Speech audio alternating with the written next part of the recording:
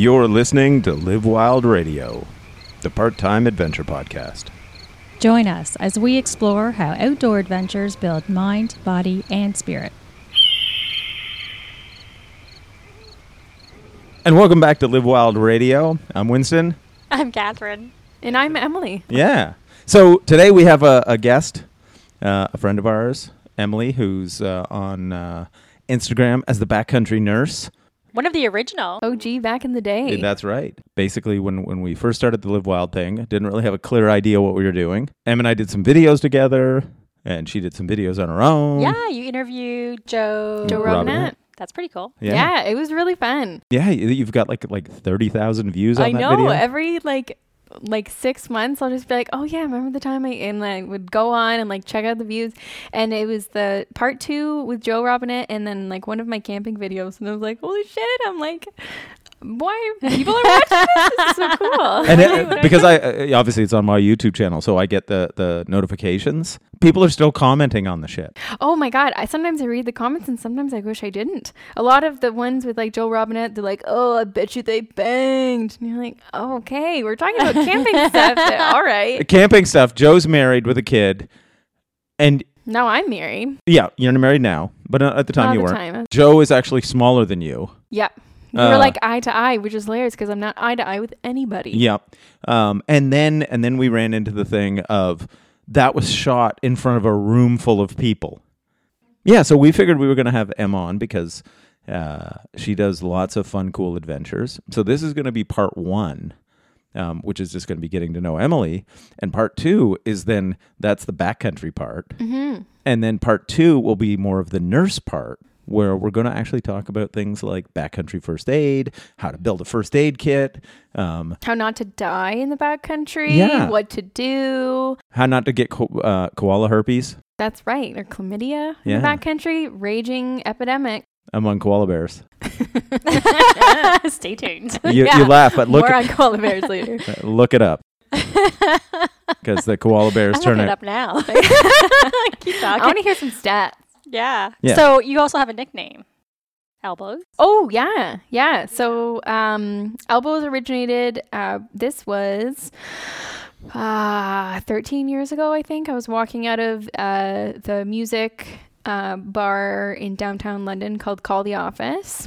And I was like leopard print pants, like knee-high goth boots, like punk rock t-shirts. Like I was like in my prime. Are you serious? Oh, totally. I want to see pictures. Oh my god, there's some golden ones. I'll bring them next time. I'll have a good chuckle. It was like I was so short. I could wear platform boots and like still be shorter than a lot of people. So I was walking out of Call the Office after like whatever punk show, and I saw this flyer stapled to the hydro pole right outside, and it was like roller derby. Like I was like, oh, I've heard of roller derby. Let's try it because I've always played hockey, and so it was easy to pick up quad skating with the four wheels on each skate. So it was pretty easy because I'd skated for a long period of time before. And, as any good 90s kid, I also rollerbladed a shit ton.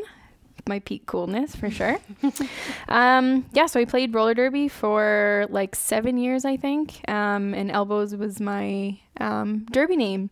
And since then, I've just like incorporated that. It's easy, making an email or like a username because nobody ever has that spelling, so it's perfect. So I've just kind of kept it, and I also have it tattooed on my ribs actually. My first tattoo was a big roller girl, probably like I'm not good with measurements, but I'm gonna say it's like a foot long. Oh, really? Of like a derby girl and like pin-up style. Can you show it? Yeah. All right. Undo my pants. She's undoing her pants. No, pulling up her shirt. If that's all right. Oh, that's cool. Yeah. I like it. Yeah, so that was 18, and then this Fireweed because the Yukon. Yeah. Very cool. So Catherine and I bonded over a mutual love for the Yukon. I think I have some seeds somewhere. Oh my god. You could buy it. Yes, I think I had some too. I had Fireweed jelly for a while too. So really nice. Huh. And see, what our viewers can't see now is Em tucking her shirt back in her pants. Because I have high-waisted jeans, so it's like up to my elbow, like my whole forearm. Like she is wearing full mom jeans. Oh, absolutely. Like they're so comfortable. High and tight. And I got ones that are like high and loose, so that's like peak mom. I think You they're know. I think they're like Wrangler or something. Oh, Because yeah. that's rocking some mom style. So you said that you grew up in the 90s. How old are you? I'm 30. Okay, but you're still very young. Yeah. Okay. So it's like 6 months of the Gotcha. 80s. So I'm still an 80s baby. I can still claim okay. that. But definitely grew up like peak 90s. Like, Gotcha. oh yeah, Britney Spears, Spice Girls.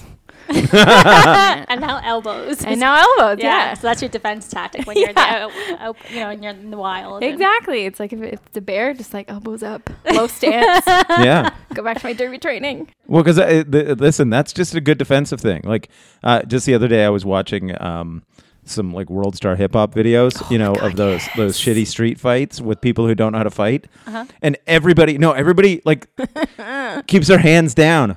What you gonna do? What you gonna do? Punch you in the face. Well, you're about to get knocked out because you have your hands down, your chin, and you're sticking your chin out at the other person, and it's usually like 2 hits, right? And of course, as a ER nurse, this is probably something you occasionally run into.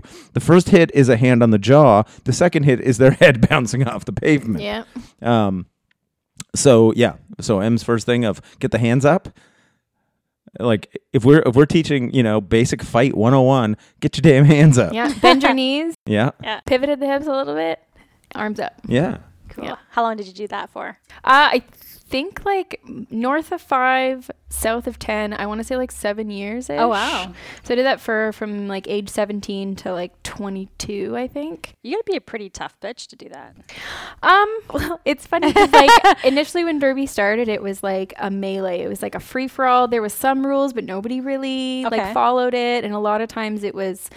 Everyone wanted to throw it back to like the 50s derby where it's like, oh, everyone had like actual fights on the rink, and it was like this crazy lawless thing. It was more of like an entertainment show than an actual sport. And through the years, it definitely morphed from focused more so on the entertainment value and then more towards the sportsmanship, which is also entertaining. So it was a lot less showy, but like there was one infamous fight that I had with the captain of the Ottawa team. Oh my God, the Rideau Valley Roller Girls, and their captain, Semi Precious. And I think her number was like 14 karat or something like that. So 14K. She did something to like my jammer, and like sometimes I'll have a little bit of a temper. So I was like, okay, like next jam, like you're going down. And so I think somebody blocked her, so she fell, but then I like leaped on top of her and like put her in a headlock and like hit her on the side of the helmet because I didn't want to actually cause her harm, so I didn't like punch her, but it was with that little piece on your wrist guards that kind of comes out, so I just like bopped her on the helmet a couple times, and that was like my one and only fight. And I never did it again because I felt so bad. But you were on top? But I was on top and I won, just so everyone knows I Yeah. won that fight. Well, that's the thing. It's like never Which is like, can you guys go now? never feel bad that you won. You Oh know? no, you feel bad when you lose. That's right. Yeah, that's true. That's Yeah. true. Because I'll tell you, I've had a couple of times in my life where even though if somebody was keeping score, I guess I didn't technically lose because I still walked away from it, and the other person was when you're missing teeth and stuff. Mm-hmm. Nobody wins at that point. Yeah, Nobody wins. like anytime you got to go get stitches. Yeah, that's not a win. That's a No. tie. Yeah. It's a tie. Well, although quite honestly, the other person might have been knocked out, so they might have had the traumatic brain injury. Oh. But I had that probably because I still got whacked in the head, and I had to get stitches. Yeah, So I That's a probably, tie. even though I might have walked away from it, like still upright, looking back on it, I might not have fared as well as the other person. No. Of course, they right now could be having to eat out of a straw still. That's true. That's very true. Because And for that's somebody, why I don't fight anymore. yeah, and I realize that this episode isn't specifically getting into the medical things, but Or the roller derby, or but we're getting to know this him. is fun. Yeah. Yeah. But here's the thing. As somebody who I've had more than a dozen concussions in my life, do you Holy have? shit. Yeah. It's a lot of concussions. Do you have any idea why I'm not a babbling idiot at this point? Because maybe you were more so before. Yeah, maybe it just knocked more sense. And then like one more concussion and then it's all going to go, you're Yeah. going to be toast. Because like I'm known among everybody, like a fount of knowledge, and I have a memory, like I can just remember a ton of shit, which just still astounds me, considering the number of times, I've had to go to the hospital, like when I was a kid, particularly. Wow. My parents would take me to the hospital because, he's got a concussion again. He doesn't know, when you ask your mom what time it is, like 5 times in 5 minutes, it's like, off we go. I don't think you're fine. I think we should maybe go to the hospital. Because when you're trying to like jump your BMX bike across the creek and you smoke, we didn't wear helmets when I was a kid, and you smoke your bike into the bank on the other side. You didn't clear the berm. Didn't quite. Yep. And that sort of thing. And then, doing parkour-y things before anybody knew what parkour was. And then when you slip and fall off the edge of the school and like fall just, a story down and land on the tarmac because you were running and jumping from one corner, like where the building makes an L, you were jumping and missed. It only takes one time where you're not that lucky. Yeah. And I see that a lot too. Yep. Or it's like, that was a relatively minor accident. And they're like, you actually have a lot of damage. Yeah. Oh. It's like when I wiped out on my mountain bike and, a couple days later, well, it was in a race, so I was kind of all adrenalized up, flipped over the bars, landed on my head, got up, Finish the race. got on my bike, gave it a little shake, finished the race. And then a couple of days later, like I couldn't move my head, and it felt like somebody drove a railroad spike in between my shoulder blades. And then it's like, so I go in and get X-rays, and turns out I have 2 fractured vertebrae. Yeah. And I'm still somehow functioning. Someone's got to have a horseshoe up their butt. Yep. Apparently it's you. Yeah, like basically, maybe I have a brain that was like, some people are gonna get hit once and they just die. And then, everything's a spectrum, right? So there's got to be people on the other far end of the spectrum. There's always outliers. Yeah. There's the medial curve, and then there's always outliers. People who like sneeze and blow an aneurysm, and then people who are in like a huge car accident and they're perfectly fine. Yeah. And I think you're in the like 97th percentile. I think, because when I wiped out and broke my shoulder blade, the ER doctor came in with, and I'm not going to do the Korean accent. Please don't. But it was a thing where he looked at the X-rays and went, "You're built like a bear." Oh, say it at least the way he did. No, I'm not going to. Yeah, it's a different time, Catherine. But it was the thing where he's like, if this had happened to me, I would have broken into 1,000 pieces. Like, you have just a minor like a dislocated shoulder and a hairline fracture in your scapula. Yeah, and. But you should be dead. You should have no arm. It should all be right, so this completely- episode's for all the people not like Winston. Yeah. for everyone else. Actually, that's part 2 of this episode. Yeah, so we got to keep these things straight. Yeah. So let's, how did you get into adventure?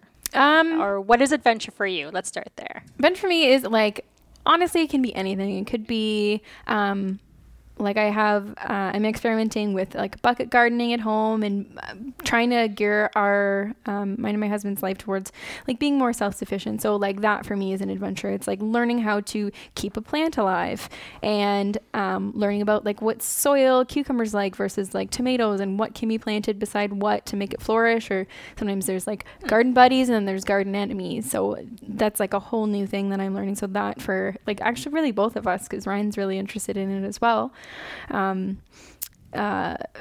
Is adventure. And then like learning more about like earth ships and how do we want to, if we're going to be able to like build our forever home being as like green as possible with like recovered materials versus, when we go like when we went to Scotland and we started hiking for this bothy and it turned out to be absolutely disastrous.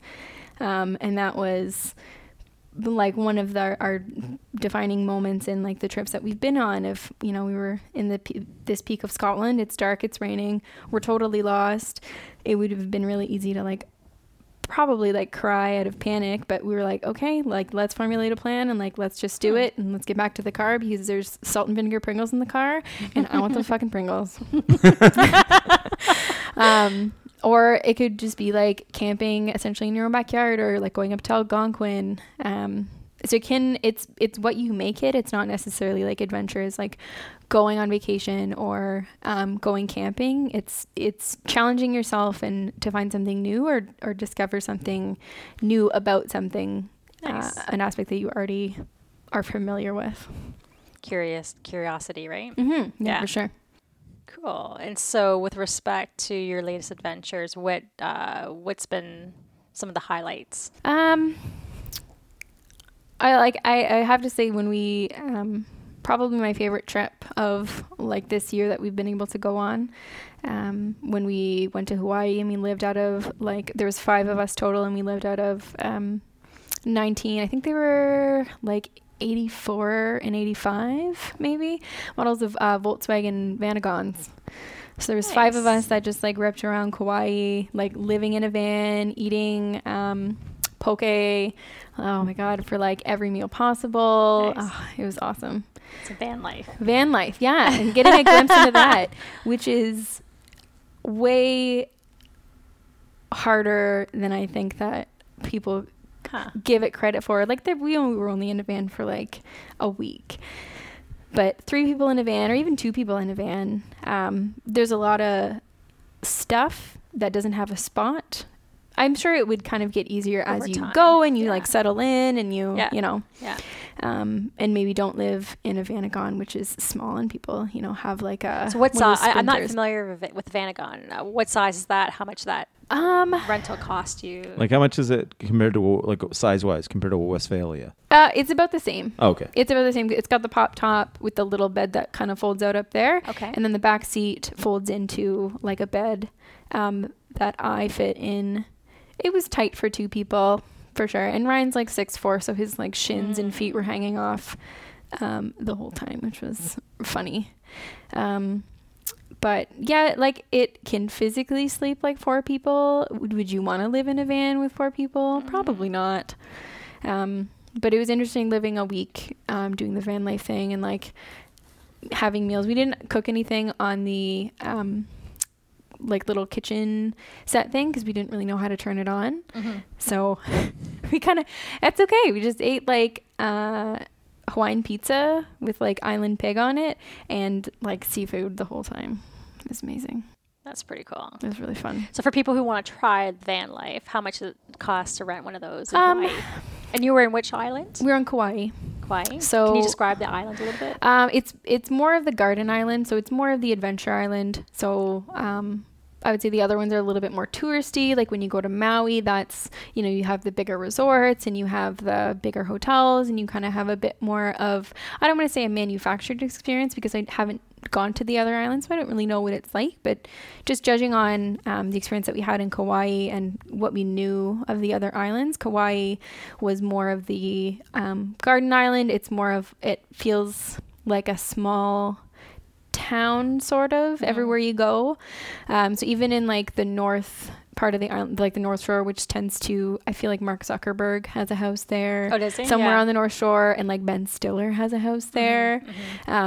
So you definitely get more of a commercialized feel because there's like a beautiful golf course. Of course, I think Queensmouth is also on the North Shore. But then when you go to the south end of the island, like it's a lot more. Our van broke down in a parking lot. The wheel was not at a straight up and down angle. It was kind of like at a 45. Oh, wow. And we're like, we probably shouldn't drive on this because if it falls off, guess who's going to have to pay for it? We will.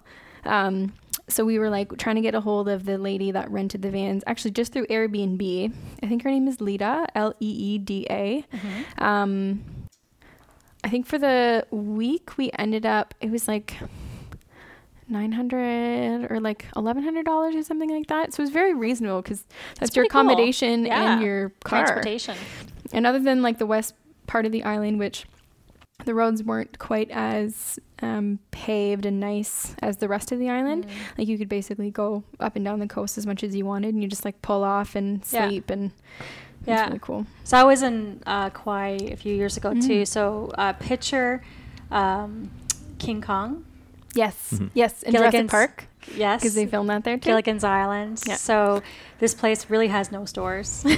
Or not too many. No big box stores No. at all. It's all like locally owned. And a bunch of chickens running all over the place. So many fucking chickens. So that's how you get woken up, whether you like it or not. At 6:30 in the morning, roosters. Yeah. Roosters Yeah. everywhere. Yeah. It's pretty weird. It's so lush, and like the community is so like they really support each other, and there's always like a market or there's like a cool like restaurant, and like it's such a unique place in such a beautiful climate, because you get like the weather of Hawaii and like the amazing beaches, but a lot less of the crowds, which is what everyone that we were going with were really into, is not, having to like jostle with a bunch of other like tourists to find a spot to pull off and camp essentially on the side of the road. Did you do the Nepali Coast Ridge Trail? No, we Or what kind of outdoorsy things did you do there? the one that we did on the Napoli Coast was I think it was the Kalalau Ridge Trail, or around the Kalalau. We were going to check out this one lookout. And we were like getting out of the car and like sunscreening up because we all burn like nobody's business. And then we saw like these 5 like middle-aged sweaty guys just like stumble out of seemingly dense brush, and we're like, hey, like, where did you guys come from? They're all high-fiving each other and looking really stoked, and we're like, hey, what's going on? Like, what's up with you guys? And like, oh, there's this super sweet trail. It's so beautiful. There's like nobody else on it. Like, you guys should totally do it, because we were just gonna do this lookout and do this other long hike. And we're like, you know what, let's check it out, might as well. And then it ended up being like the most beautiful. I'm a little biased because we got engaged on that trail also. A little biased, but Oh, I did that. I just pulled up a picture. yeah. So I we did the essentially ended up like on top of one of those little ridges. Yeah. And you're looking at Oh, this. that's beautiful. And it was I did that. incredible. And the hike there, it was like probably like 25 or 30 minutes. So it starts off like straight down, and you're like climbing down these like slippery, I don't know, like little dirt and embankments, I guess. And then it ends up being like this grassy, and then it's got low brush, and there's like a super steep cliff on the one side. There's wild boar in that area. Oh, okay, probably. Yeah, they hunt for that there. Yeah. Yeah, we had a Hawaiian pizza with island pig on it, and it was amazing. Like, I don't like Hawaiian pizza, and that pizza made me like Hawaiian pizza. It was like island pig. Oh my God. It's pretty stunning. That was my first exposure to ridge hiking, because we were with a guide for the whole day, and it was like an 8-hour hike. And essentially we were on top of the ridge where you could look over one way and the other, and it was a 3,000-foot drop. Yep. And Death. Pure death. yeah. And the other one was like still a drop, but it's a little bit, you'd Gradual. tumble. Yeah. You'd hit something, but you'd tumble and you'd Yeah. probably live. But yeah, death on the one side, it's like Yeah, a little yeah. bit of danger, and you're Yeah. like, oh, this is a little spicy. I like this. Yeah. Cool. What? I thought you might want to ask a question. Well, you're having a good conversation. Yeah. I mean, how long were you there for? We were there for 9 days. So essentially we got there, got the van. We ended up actually staying at the same campground. I think it was in the North Shore pretty much the whole time, because they had hot showers, and like a day in like the Hawaiian heat with like sunscreen and sweat, and you just feel like so Dirtbag. gross. You're like, Yeah. I need to shower. Yeah. And like normally when I'm hiking, I like being disgusting. So how many days can you go hiking without a shower? Depends on the climate. If it's like hiking in the bush here, I can go a whole trip and I'll be like, nope. What's a whole trip for you? A weekend or like 5 days? Like 4 or 5 days. Like I would comfortably. I like having that, like, you're in the bush and you're just like dirty, and you feel at one with, I don't know, you just like feel it more in tune. Because if you smell like fruity soap, I don't know, It's not the same. no, and like I like it. Just a fine layer of dirt. Yeah. Just enough, not that you're like physically covered in dirt. You're not like Pigpen or anything like that. But I think it acts like a little bit of sunscreen. absolutely, just this fine layer of dirt. And if you really feel disgusting, go for a swim. Yeah. Yeah. So what's the longest you've gone without showering? Are we talking like also included is my teen years where I was like too punk rock for life, or No, on a trip. on a trip? Okay. I'd say like 4 days. And you, Catherine? Geez. Do you include bathing in a river? I guess not. Yeah. Because we did you're that. not using soap. We're not using soap. You're just like in the water. Right? Yeah, and sometimes it wasn't even on purpose. You just fell over. Shit. Let me think here. Maybe 4 or 5 days. That's where, I mean, but I'm trying to think of when we were in Utah. Well, when we were I in had the full on shower with the soap and shampoo in Grand Canyon, which was at the end of the trip. day 8. Yeah, but before that, I mean, we got into the water, and if you can get into the water and just rub yourself down, then I consider that bathing. Yeah, still wearing the same clothes. Yeah, you go back into the dirty clothes with like a slightly less smelly body. Just get, merino wool. And then it makes that shower right at the end of the trip feel that much better because then you can physically just like feel yourself shedding. I love that. Oh, it's the best. I love that feeling. So he fantasizes about food on the trail. I fantasize about that feeling of water on your face. Like, I love that feeling. Yeah. That's such a nice, and like really getting into your scalp and getting all those like little dirt granules. Yeah. And you're like, oh, is that a bug? You're like, yeah, hope that's not, is that attached to me? That's not a tick, is it? I think that's one of the biggest things with doing anything that's a little bit uncomfortable. Yeah. Is that then you appreciate, right? Like if you've been cold, you appreciate being warm. If you are thirsty, you appreciate having a cold drink. When everything's just right at your fingertips, you don't appreciate anything. Like the most joyous showers I can remember in recent times was like hiking the AT and 9 days, and then I get to take a shower. And I think I took a 45-minute shower.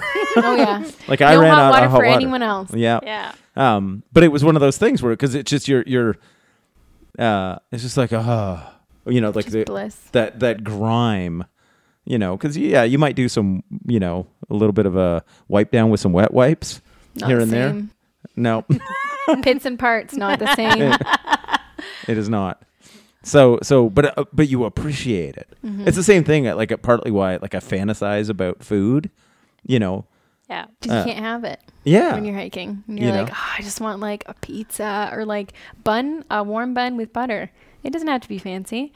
It's just like the little things that you're like, I would give anything for that. And then as soon as you get off the trail, like you go to like McDonald's or something and just like get that salt fat thing that you were craving, and then it's like pure bliss. Yeah. Then you have a shower after, and then it's double bliss. It's very joyous. Yeah. But I hear, like when we were on our Grand Canyon, the Yukon. Utah. Wow. The Utah Canyon backcountry trip. For something so unfamiliar, it felt very familiar to be a dirtbag, and I loved it. And then when I was rock climbing recently, I came back, my hands were dirty.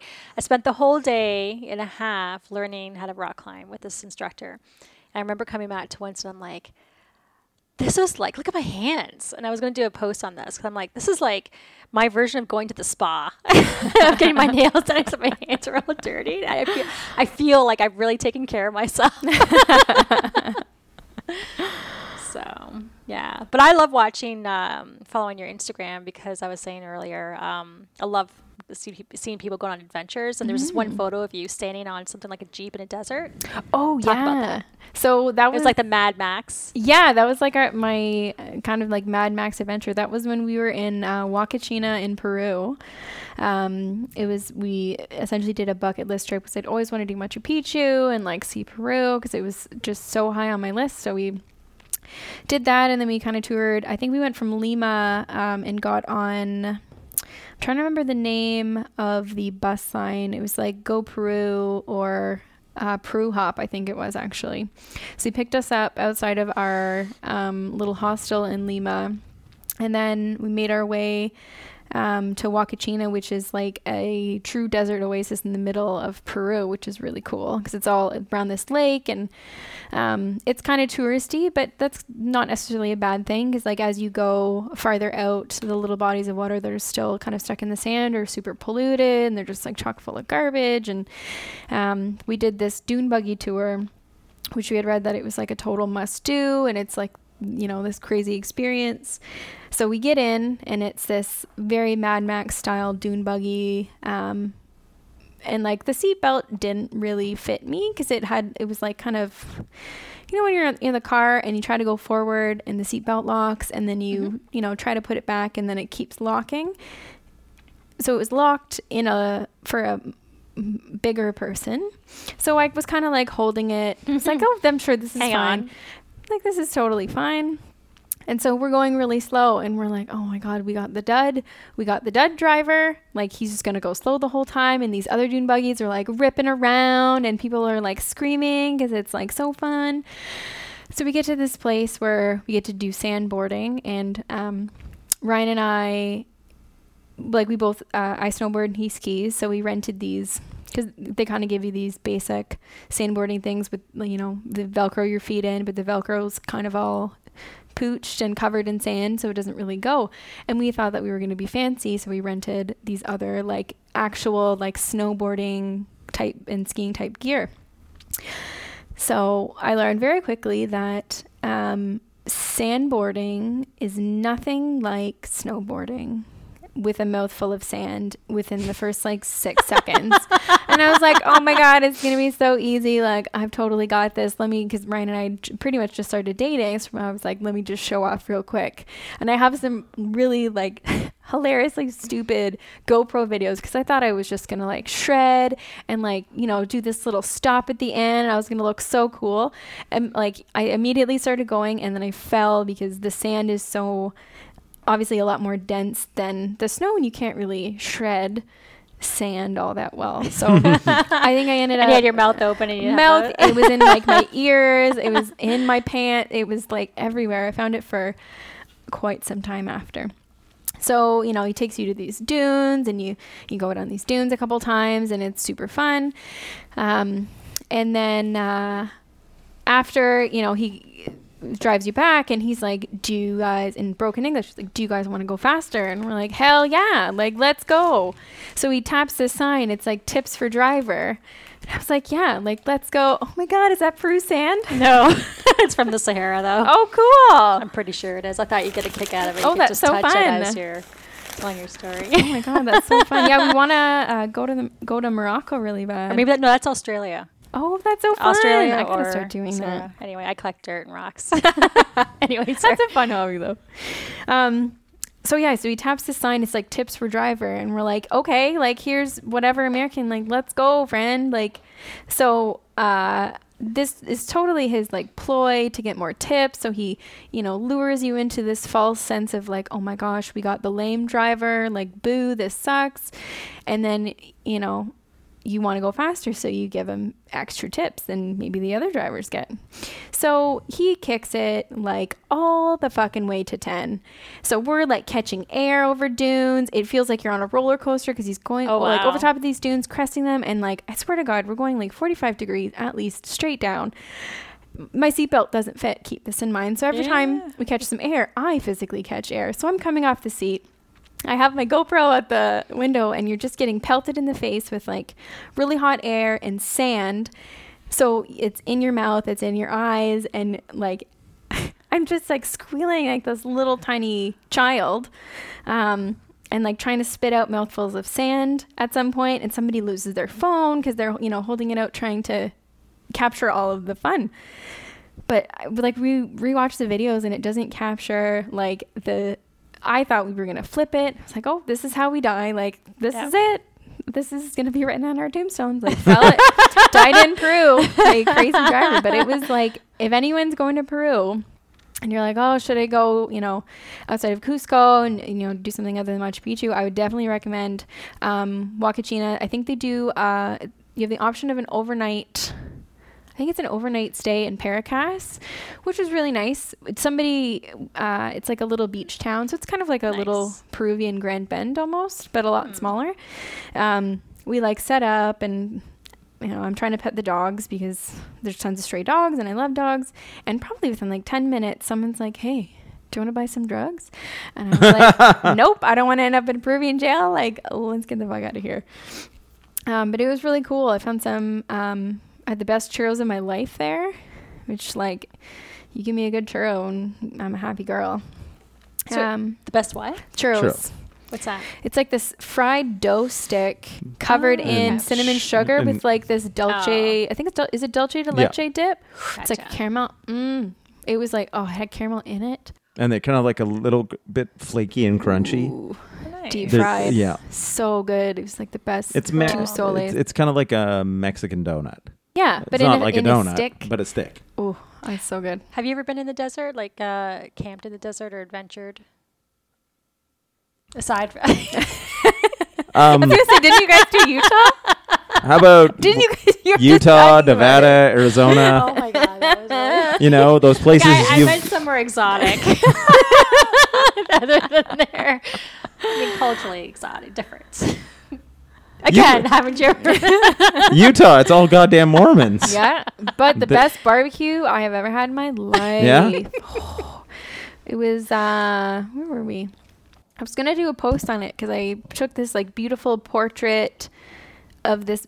It was essentially like a Utah poutine, sort of. So it's like pulled pork on these. I think they're called like dollar chips or something like that. But they're, oh my god, they're so good with like coleslaw on it and like, oh. Where was this? I can't remember the name of it. It was the first place we had barbecue. Oh, I'll do a post about it, and Ryan has all the list of the places that we have eaten at because we like to reminisce about the food that we've had. Yeah. Totally. Yeah, I'll do a post and I will tag that place because it was delicious. It was this tiny little barbecue place that Like, what town were you in? I don't know. She's probably visited over 200 places. She doesn't have your memory. I don't know. I feel like I She just should. remembers the food. Remembers the food, and I remember the cool stuff that we did. Some of the best photos I've ever taken has been in the desert. Oh yeah. Like in Tunisia. We were there in 2003. Oh wow. So post 9/11 and kind of sketch. A lot of Americans wouldn't have gone there, but it was at the same latitude as Iraq. So when you land there, you're like, oh my god, and you see all these buildings with blown out second stories, and you're like, okay, what did we just get ourselves into? Yeah. And we were at a resort. Typically, that's not my style. I like to explore and just go on road trips. That's what we did in the Yukon. But in this case, we stayed at a resort because we didn't know the culture. But we did take a tour into the desert, the Sahara. And we chose Tunisia because that's where Star Wars was filmed. We had to go see where the troglodytes live because they're natives that actually do live there. And yeah, some of the pit stops were like one building in the middle of nowhere in the desert with the second story blown out. And they're like, this is a good place to stop and get coffee. And you're like, oh, okay. But, a desert oasis, a rock oasis. Yeah. We had a kid, very classic. I wish I had a video of this. We're on camels doing the sunset tour. This kid out of nowhere shows up with a bucket full of ice and a Coca-Cola. So classic. It's like $10 for fun. that. I will pay that. That looks delicious. It was fun. It was beautiful photography, though. Yeah. When we were in Arizona, like it was the same. Like we were at Monument Valley, and it was just like beautiful and Yeah. perfect. And so, is Tunisia where they did film this Tatooine? Yeah. Oh yeah. Nice. Yes. Yeah, it's basically sort of in the northern Sahara. That's so fun. Yeah. That's so wild. Yeah, it was pretty neat. It was beautiful. I highly recommend going there, but not now. There's been too much unrest there in the past 4 years. Basically, Morocco's about it's like next door to Libya, right? Morocco So- is the next place to go to, I believe. I mean, Yeah. I think Morocco is quite safe. A lot of people, because we were going to go to Morocco or Tunisia, but Tunisia's where Star Wars was filmed, so we went there. Yeah, but you're next door to Algeria and Libya, and who wants to even be near to that, right? And that's pretty scary. Yeah. Yeah, basically, you don't want to be like white, affluent-looking people, in kidnap Yeah. territory. Well, we could see the mountains where Yeah, the there's Atlas less problems. Mountains. The Atlas Mountains, yeah. Yeah, that's in northern Morocco. Yeah. Yeah. No, well, it extends over to Tunisia. What Yeah. mountains is it there as well? That's the yeah. Atlas. Yeah, it's Yeah. like so basically you run into the thing where the culture is sort of not sort of a big motivator for me as far as the traveling goes. I'm looking for I think is why I keep going back to the States all the time. Gotcha. They've got all the playground Yeah. with none of the hassles. You're right, but I love the the none of the hassles. I mean, it's got some. Pardon? It's got some hassles. Like I maybe not necessarily the spots where you go to like backpack, but I don't know. That's Keep going. You know. Well, but I guess more what I run into, because we're pretty much everything we're doing is backcountry. Even if you're in bumpkin backwoods, like, you know, areas where you would be diametrically politically opposed to sort of what the people think, you never see them. That's true. That's very true. It's like when we were in Hammersley for our first backpacking trip with all of the people at Sail. As we were walking from the car to the trailhead, all you can like every house has a Confederate flag, and you're like, oh, interesting. And so we popped in the this one like little bar that was open on Good Friday at like 2 p.m. as any good bar is. Yeah. And I remember like as you come in, it was either into the bar or out of the... It was on the door when you walked out. You know, exactly. It was like a fuck Jane Fonda sticker, like right eye level. It's a, yeah, and Jane, like, fuck Jane Fonda, like, traitor bitch. Yes, that's what it was. Oh, really? And I was like, who? Jane Fonda, like the exercise tape lady. And so as we're walking in the trailhead, I asked Winston, I was like, why do these people hate Jane Fonda? And then you explained it to me. And I was like, oh. It's from the Vietnam War. Oh, they're still mad about that. Oh, okay. You know, because they called her Hanoi Jane because she went and visited North Vietnam, and, you know, she was anti-war. Okay. Yeah. And, you know, we don't have none of that around these parts. Mm-hmm. Apparently sit well with the locals enough that there was still a very large sticker on the door. That somebody would go to the trouble of make a sticker. Yeah. But anyway, I actually love the most about travel is other cultures. So sometimes I wonder if I should have gotten into anthropology. When I was younger, going to school, I went to school for international business because I really wanted to get into diplomacy, right? I just love other cultures, picking up what I love, the way they live their life and adopting it. Other than that, our humanitarian work would have been interesting, and I know that Katie's doing that, which is fantastic. I'd love to hear more about her story, but yeah, that's what I really enjoy. I enjoy getting to know the people, but I'd love to go to do the Annapurna Trail. Yeah, in Nepal. Yeah, and then where you stay in hostels. It's where she bought a map and then stole a map. I didn't steal it. I unconsciously took it, and I took it back the next day. Yeah, I'm like, she unstole it. Oh, bless her heart. That's so sweet. Oh, yeah. That's so nice. Yeah. Well, when you walk out of the store without paying for something, what's that called? No, I didn't intentionally do it. I didn't, and I'm like, why is that in my glove compartment? That's weird. So. Oh, at least you took it back. And yes, like, I'm just busting her balls. Yeah, I don't take it seriously. So. Yeah. But yeah, I mean, so I think I share that with you a little bit about the curiosity of other cultures, and yeah. Like I always want to, like, whenever we go somewhere, like I want to eat the food, I want to see the landscape, and like the thing I really liked about Scotland is like, oh, we're gonna go to a pub, let's have some scotch, let's listen to some music, let's like walk around and like see what's going on, because Southwestern Ontario, for me, having grown up here, doesn't hold a lot of like spicy interest for me. Like I feel like, you know, because I've spent the much better part of 30 years in this area, it's like I've, you know, been there, done that. And like even going up to Algonquin, like I love Algonquin, but to get a good backcountry spot, it's like 3-4 hours away. So we're moving out to Vancouver Island in 2 months, actually, pretty much to the day.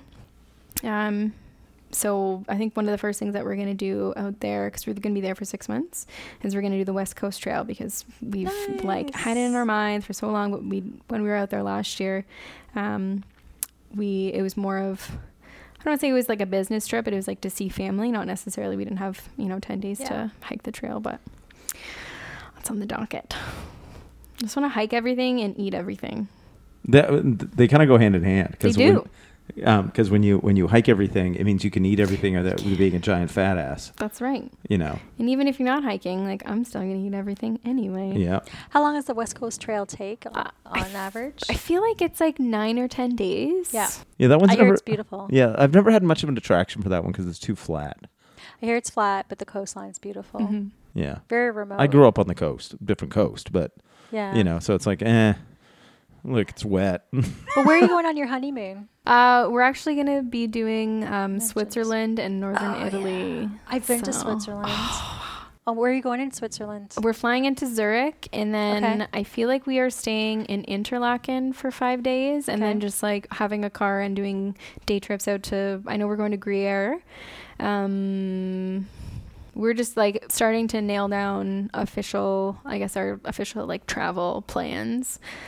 Because we just got married a month ago. Congratulations. Thank you. And then Ryan's writing his last exam of his post-secondary education on September 6th. Okay. So, before the wedding, like essentially all that either of us had the brain space for was just like get through the wedding day, and then we can start planning the honeymoon. But yeah, we're going to be in Switzerland for 5 days and then spend, I think, like 13 days just going to, I think we're going to Milan for a couple days, Florence for like 3 or 4. We're going to Cinque Terre. I'm not saying that right, but we're going to be there, I think, for 2 days. Yeah. We're going to do we've got to do Venice. Got to do Venice I've once. been to Venice, yeah. So you're going to explore the cities and the countryside. Switzerland is so gorgeous. I was visiting some friends in Schwyz, northern part of Switzerland, and their backyard's the mountain. Oh. It is so... I don't think my jaw's ever been dropped that long. And I was there for 3 days, and it was the most fabulous hiking. The first day was up the mountain. Super steep. One side of the mountain was fine. The other side it was shady. Complete ice, and it was like it was class 4. It wasn't class 4 terrain where you had to use all hands because you had a cable, but if you were to fall, you go over the edge. So all of a sudden we all looked at each other like, okay. and you had no crampons. We didn't have crampons on. Oh boy. And there were people there with their families and kids, and there's a guy that does it every day, the route, and it's about 2,500 feet of climbing. That's crazy. So much climbing. I've never done that much climbing, like that elevation, that grade. And then the next day, I mean, everything's at an incline, so everybody's in great shape. Oh yeah. And on this trail, there's like a little fridge. I kid you not, like on the trail with cheese and produce or whatever people wanted to buy. It was all by the honor system. It was so cute. That's amazing. Yeah. It's beautiful. I guess there. somebody must walk it up every day. I suppose, like, you go from one area to another, but it is the most drop dead gorgeous place I've ever seen. And they were by a river, so we hiked. The next hike was like 3 people's backyards, and so Wanderlust, right? I think is German, and it means to love to travel. But it's these trails that do cut through people's properties. And that's just long, and they have a lot of firewood at places that you can just go and have a fire. That's so nice. But that trail was right through the people's properties, and then we came home by boat. And then the next day was just hiking in the area, and I was meeting the farmers, and we got to stay in their barn because it was raining or whatever. You know, it was really amazing. Good food, good cheese. Yeah, Oh my God, I'm very excited for expensive. the cheese. Yeah. Gotta try it while you're there though. Yeah. Yeah, I'm pretty excited for Switzerland. I think we're gonna try to do just like some day hikes. Like it would be nice to do like some overnight stuff, but we're flying like the Spirit Airlines of Europe, so Yeah. then like we have to pay like out the ass for a lot of our like if we're gonna bring much baggage. So we're just gonna try to pack light. So just like your hiking boots, some layers and stuff, but it would be nice to go back and actually have like some overnight. Can you imagine like camping? How would you even camp on the side of a mountain? So in here's the Switzerland? thing. Switzerland, I was just going to mention, they don't have camping like we do. You have to stay in chalets. Oh, It's There a hut system. It's a hut to hut. And I don't even know if That's it's open then. adorable. I don't and- know. I'm sure there's got to be. I'd be prepared to pay quite a bit of money. That makes sense. Yeah, they've got the little huts along Yeah. the way. Yeah, because you can't really set up. It's Well, you very can, 'cause- tender. A hammock. No, you Well, can't. but you can always find a place to set up a small tent, right? It's a little flattish spot, a shelf, like. No, it's not allowed. I'm looking. I remember the rules. Oh saying yeah, that. they might not have it allowed, but on a mountain you got to keep your eye out, but you can find spots to set up. They're pretty strict. I know. I'm saying I understand in Switzerland it's not allowed, but Emily also was saying that on a mountain, where do you set up your camp? Mm-hmm. Gotcha. Right. So, yeah, it's basically not as easy as just a flat forest, but you sort of keep an eye out for those levelish ledges and little plateau terrace bits, and you might not have a whole lot of real estate, but sometimes it's between two rocks, But if it fits, and you can get your sleeping pads in, then you got a place to sleep. If it fits, I sit. Yeah. I guess. And that, because if you think, it's like everybody, like alpine climbing that's on multi-day expeditions, they just sort of find a place to set it up. You sleep on a ledge. You do whatever's you got to do. It's true. Like there's a funny picture right now, because I forget which jungle she's in, but Sasha DeJulian. I saw that photo. I'll bring it up. Yeah, basically they're trying to do a first ascent up this tower in a jungle, like rock climbing. And, it's been raining and it's really hard to climb in the rain and everything's chossy and loose. Basically, they made camp on this ledge. And, they're cold, they're wet. There it is. There's camp. And they're right up this. They're just lying, like using each other as a pillow. Oh my God. Like there's 3 of them up there. That's crazy. I wonder if that's live coverage. Wow. Hard to say. Yeah, unless she's posted after the fact. That's It'd be crazy. way cooler if it was live. Basically a lot of them will do that. It's just it all depends whether you have cell coverage that you can actually send the images out from the wall. Look, that's what they climbed. Oh, wow. Isn't that stunningly beautiful? Looks like a thumb. It does. It's like straight up and down. Very big thumb. Very big thumb. Yeah, I forget which whether it's South America or somewhere that she's in, but like she's a straight up savage, like the stuff that she climbs. That's crazy. Top of the 12th. I don't know what. Oh, that's the 12th pitch. Catherine knows what 6 pitches are like. Yes, I guess I have done that now, eh? Is that what? Yes, that's what Chapel Pond Slab was. Yep. Holy fuck. I was not. You know what it was? I was overwhelmed with adrenaline for 5 hours. That's a bit much.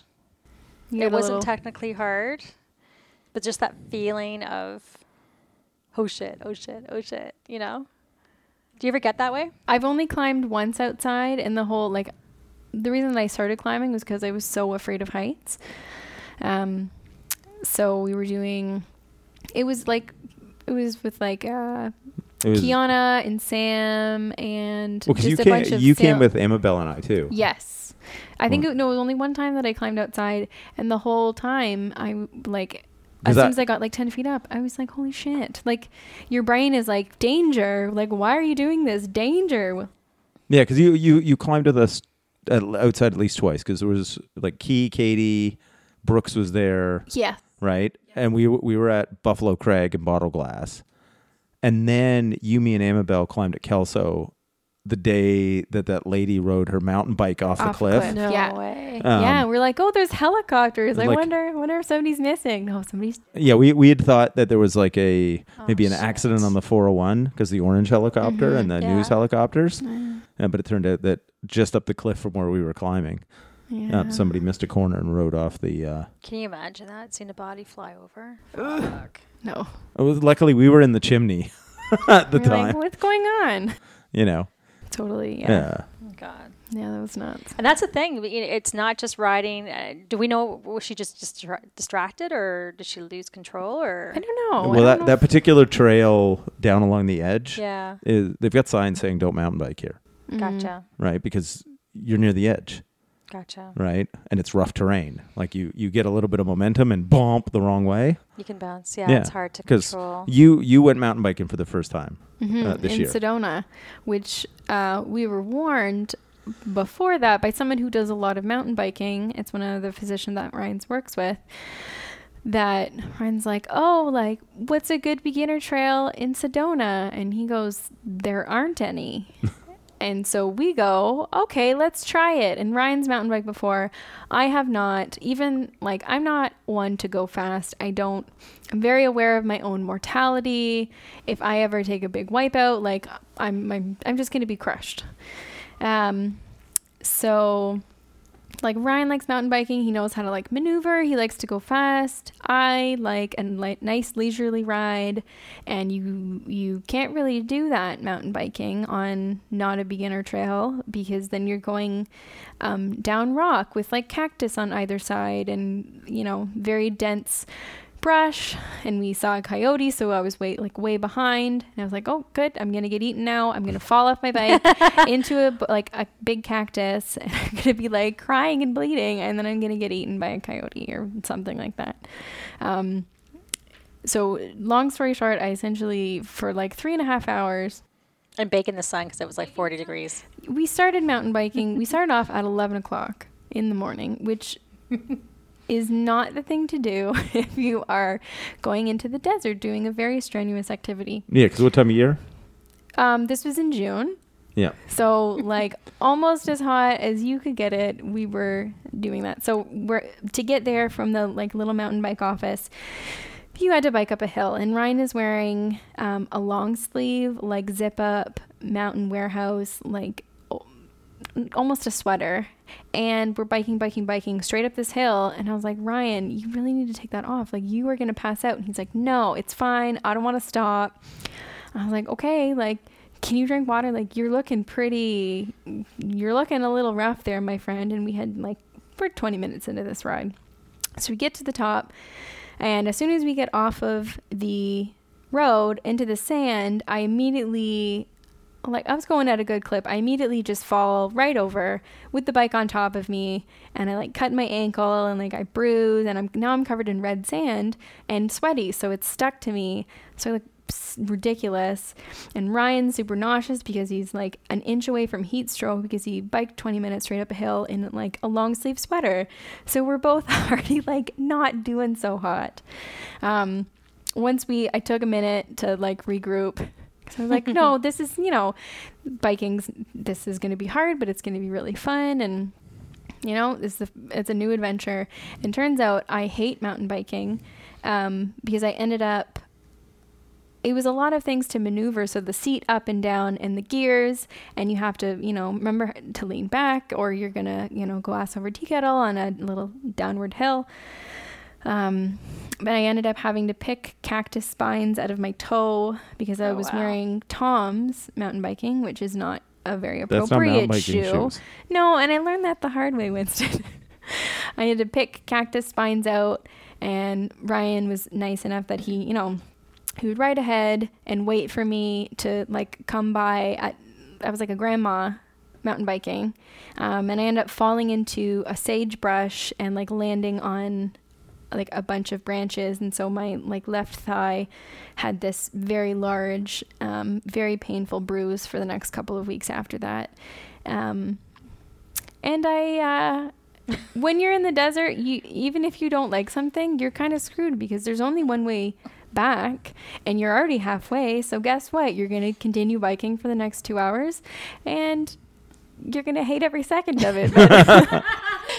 But you don't really have a choice. And so the whole time Ryan's like biking ahead of me, and he keeps hearing me mutter stuff, and he's like, are you talking to me? And I was like, no, I'm talking to myself.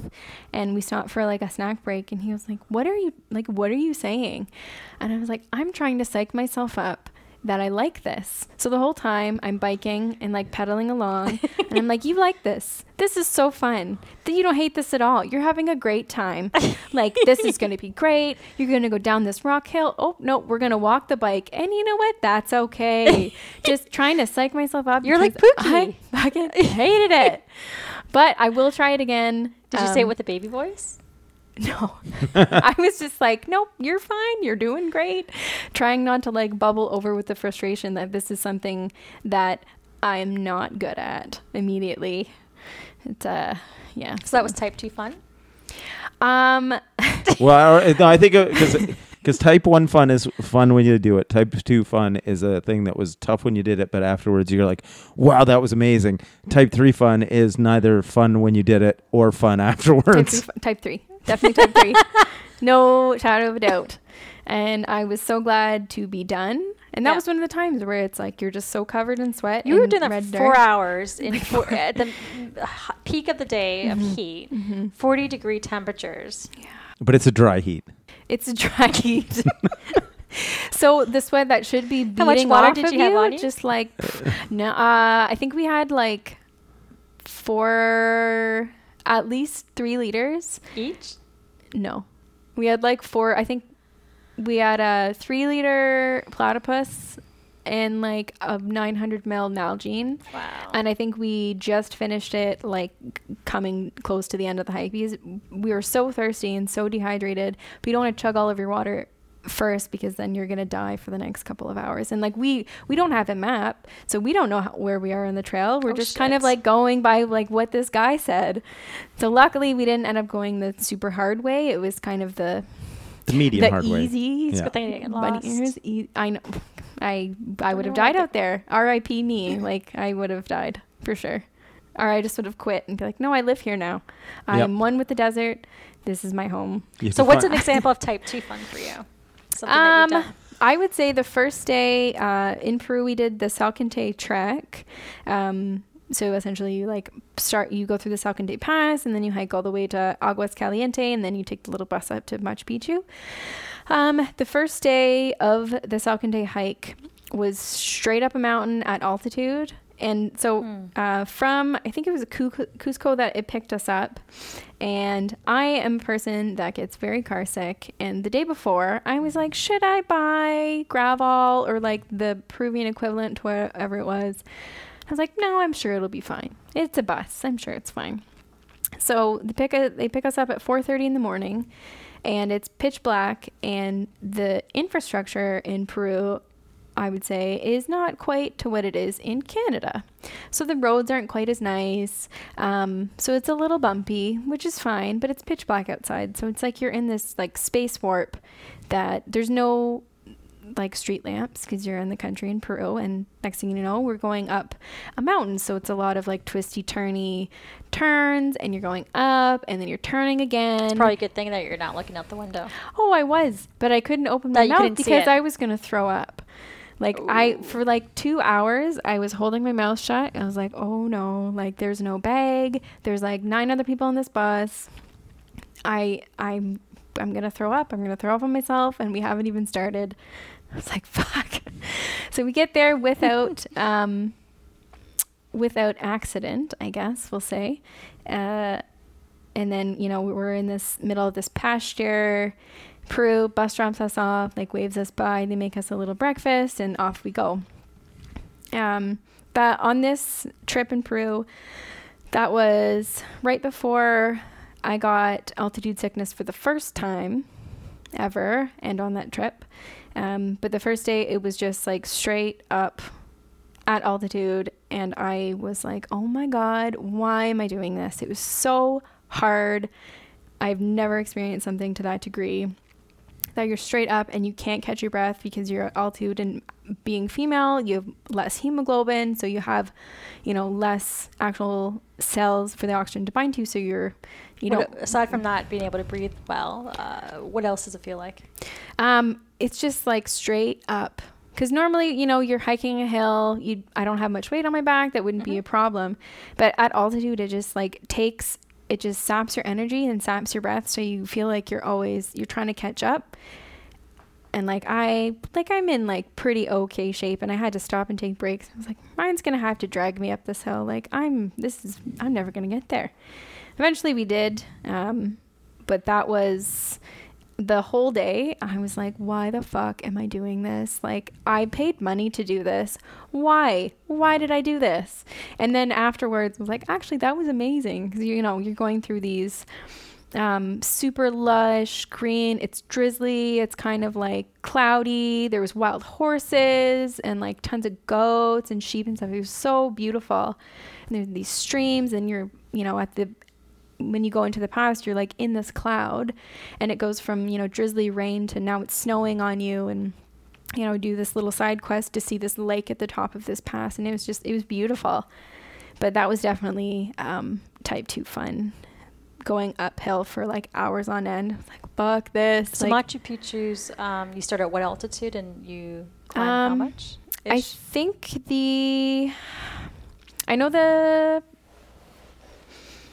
what did we do? I think we did Rainbow Mountain, which was at the same altitude as Everest Base Camp. Holy shit. Mm-hmm. That was the other time I got altitude sickness. So that's like 16,000 feet. Yes. Salcantay Pass, I think, was 12,000. So it was up there, but I I thought the first time I got altitude sickness was punishment. It was the second time that I was like, my eyes were a little fuzzy, and I felt like someone was splitting my brain open with an axe. And we got to like this little rest point coming down from Rainbow Mountain.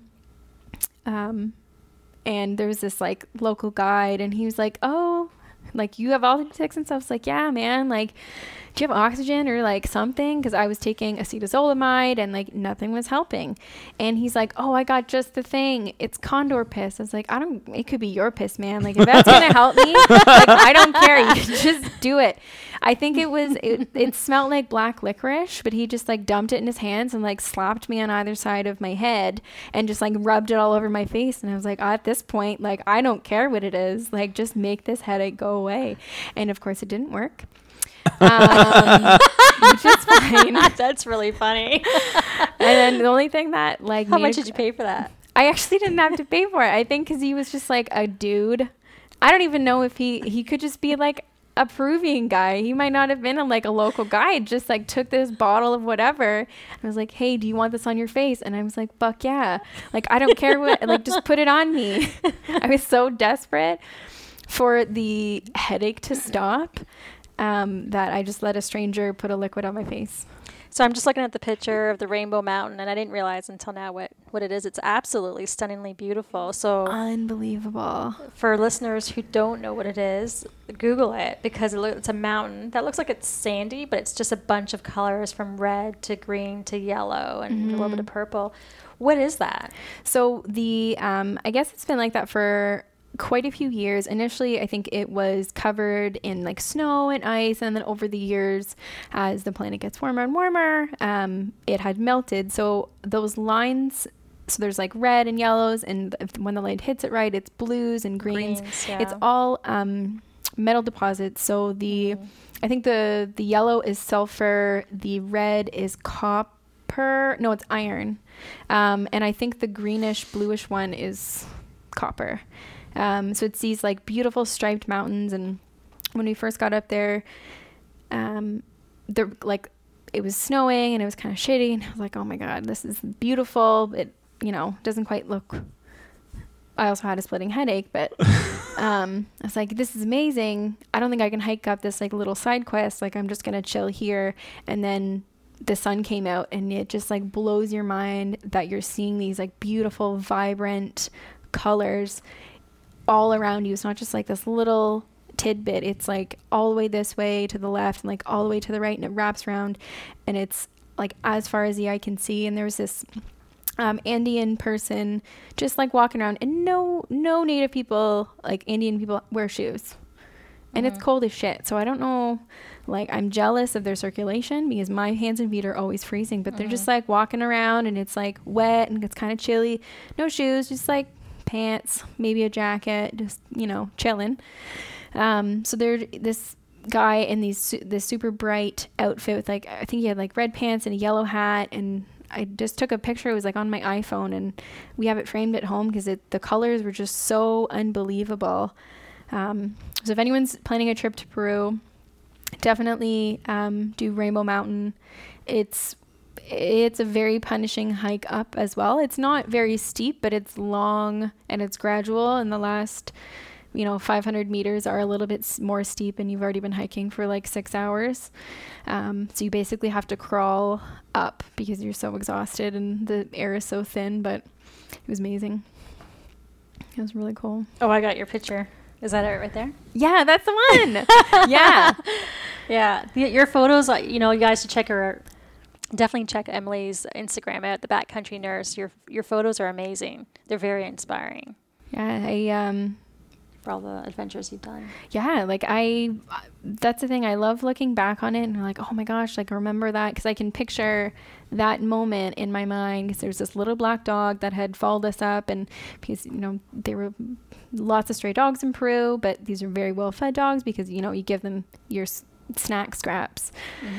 And Ryan had gone like way up because he was, I think, having a better time with the thin air than I was. So just essentially like all on my own and the halfway up this like little side quest mountain. And, you know, it was kind of snowing a little bit and the clouds parted and that person was just like walking and it was like, wow, like the colors were so vibrant that I don't even think there's a filter on that particular photo. Like that's exactly how it was. What I do. It was amazing. So you, how many times a year do you travel? As often as possible. I would say we probably go on like a trip that requires a plane ride like 3 or 4 times usually. And each trip is how long-ish? Like when we went to Utah and Arizona, that was 10 days. When we did Hawaii, that was 9 days. I would say usually like at least a week. Ryan and I both are very fortunate to have the kind of jobs that allow for a lot of flexibility. So we both work in healthcare. So I work full-time as an ER nurse. So full-time at my hospital corporation is 2 days, 2 nights, and then 5 off. And there's always people, you know, switching shifts and getting rid of shifts. And so it's really easy to get the time off needed to be able to go for longer stretches of time, which is really fortunate because we definitely, you know, working a regular 9 to 5 kind of office job, we wouldn't be able to do or not do for long because they would probably fire us. So yeah, we have a lot of flexibility. Had you not gone into nursing, how would you make it work? Honestly, I don't really know. I don't know what I would be doing if I'd always figured that I was going to get into something relating to healthcare. So I was thinking about like respiratory therapy because that's what my dad was. Or I was looking at like being a chiropractor or just something that involved being like one-on-one with a person and being able to provide care in different respects.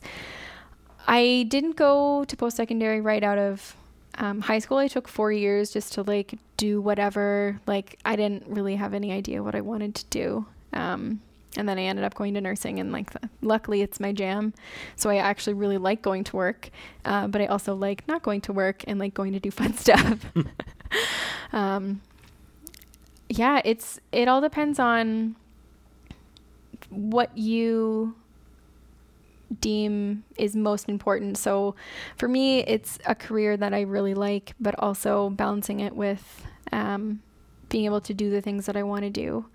So, you know, because we're just like renting a house. It's not like we own a house. A lot of, you know, what we have in our house is stuff that, you know, Ryan had all throughout undergrad. And we have like shitty IKEA furniture that I had since, you know, I was growing up. Because that's what we, you know, when we have our time off, instead of having to, you know, work extra shifts to have, you know, pay for a big screen TV that we have in the house or like nice furniture. Not that our furniture is not nice, but like, you know, this beautiful like sectional or something like that. We just, you know, I don't want to have to work to pay for the things that I enjoy in my house. Like I don't really care about a couch or, you know, a big screen TV or whatever.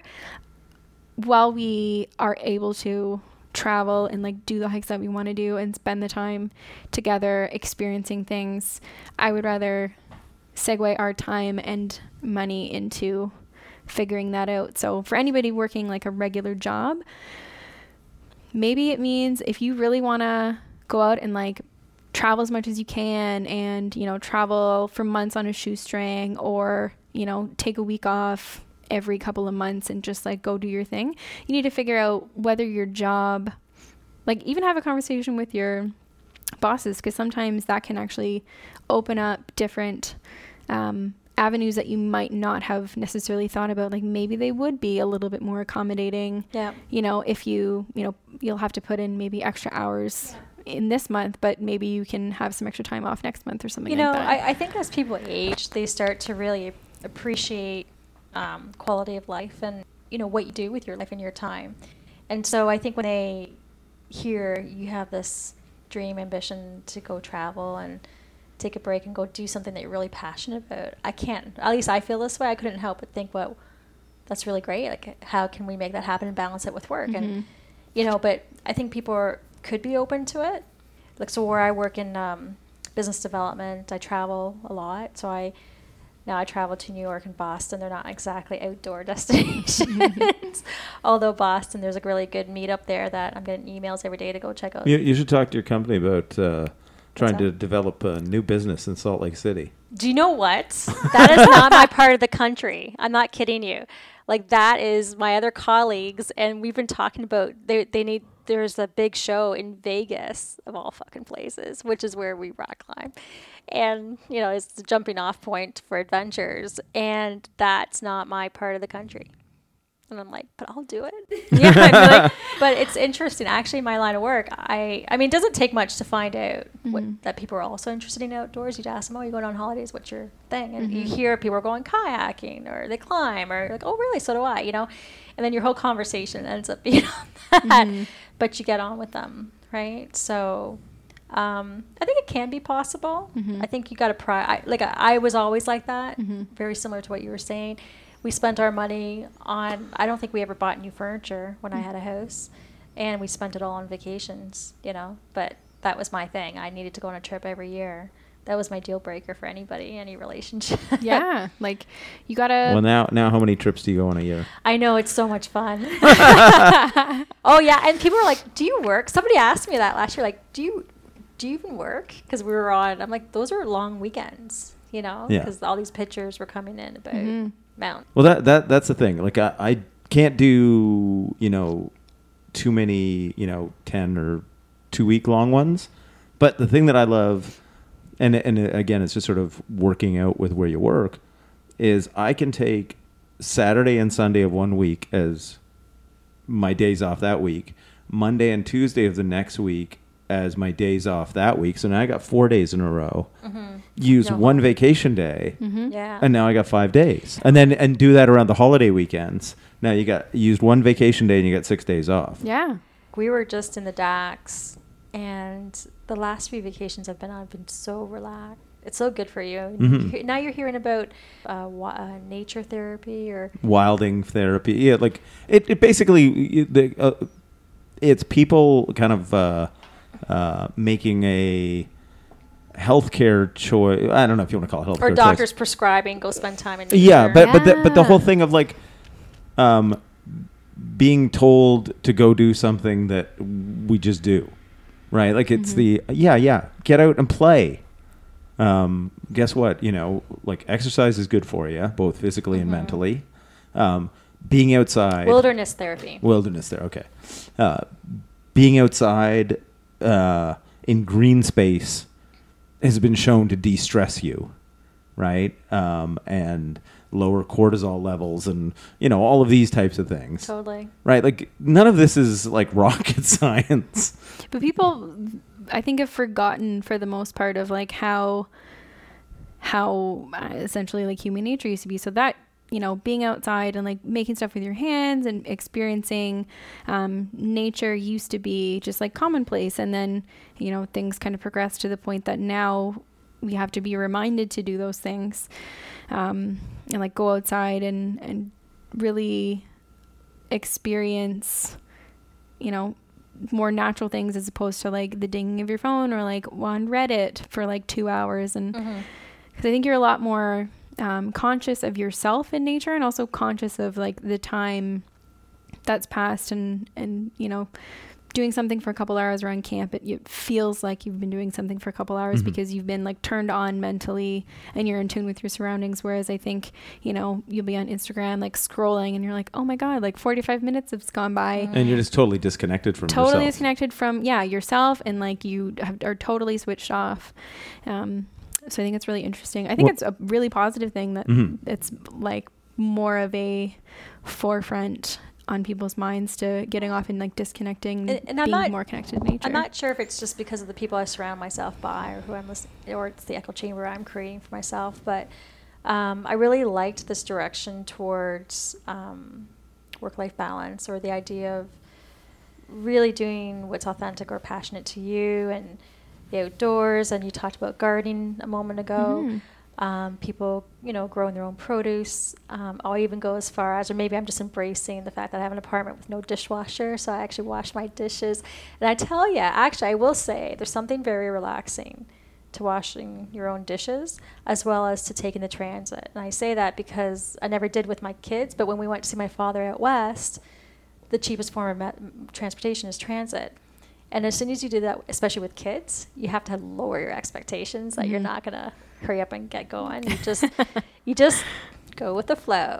But it puts you in this instant frame of just slowing it down and be more present, right? And I love that. Because essentially, like, you're there on time, but the rest of it is totally out of your control.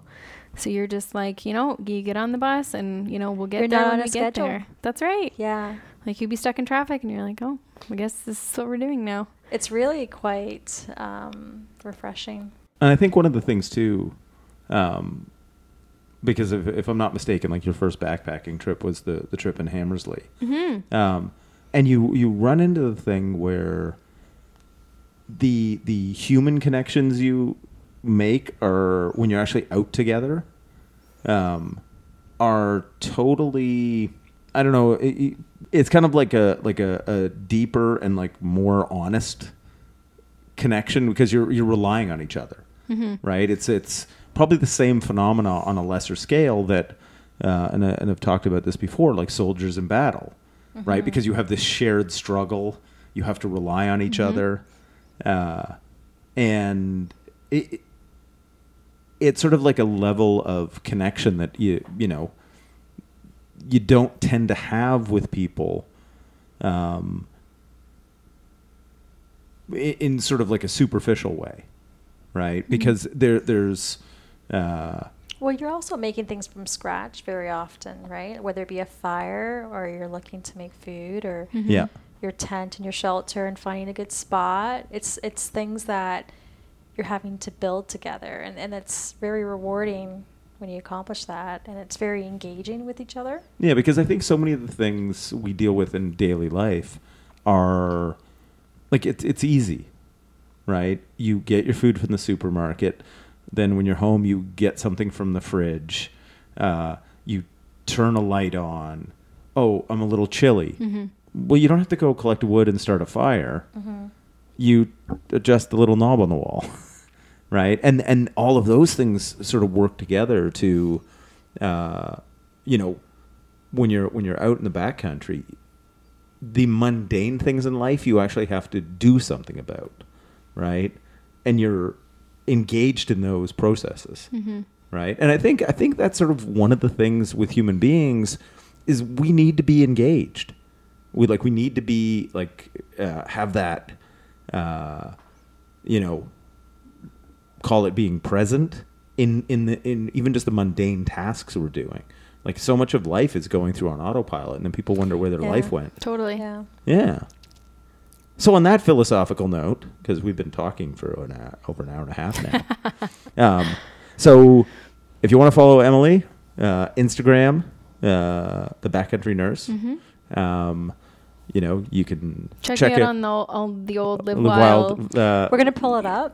We'll link to it to the show notes. Yeah, that'd be sweet. And we'll put it on our website, and then and I think stay tuned to catch your adventures on Backcountry Nurse. And then stay tuned for part 2 of this, which is actually going to be the technical side of Emily, not the sort of adventurer, but the actual professional nurse who's gonna basically talk to us about things like altitude thickness. That's when you go higher, your ass gets bigger. Altitude thickness. Thick with 2 C's. Yeah. Altitude thick. Yeah. Everything from snake bites and twisted ankles. So what's in my first aid kit? Because it has everything and more that you would possibly need. Probably a little bit more than the average person would need, but I'll give you a little sneak peek. This is going to be super cool. So thank you for coming over. No problem. Thanks for having me. Maybe with the next one, we'll come visit you. Yeah. That'd be cool. Come on over. And so what do we say, Catherine? Work hard, play dirty. Work hard, play dirty. Yeah. So see you next time, everybody.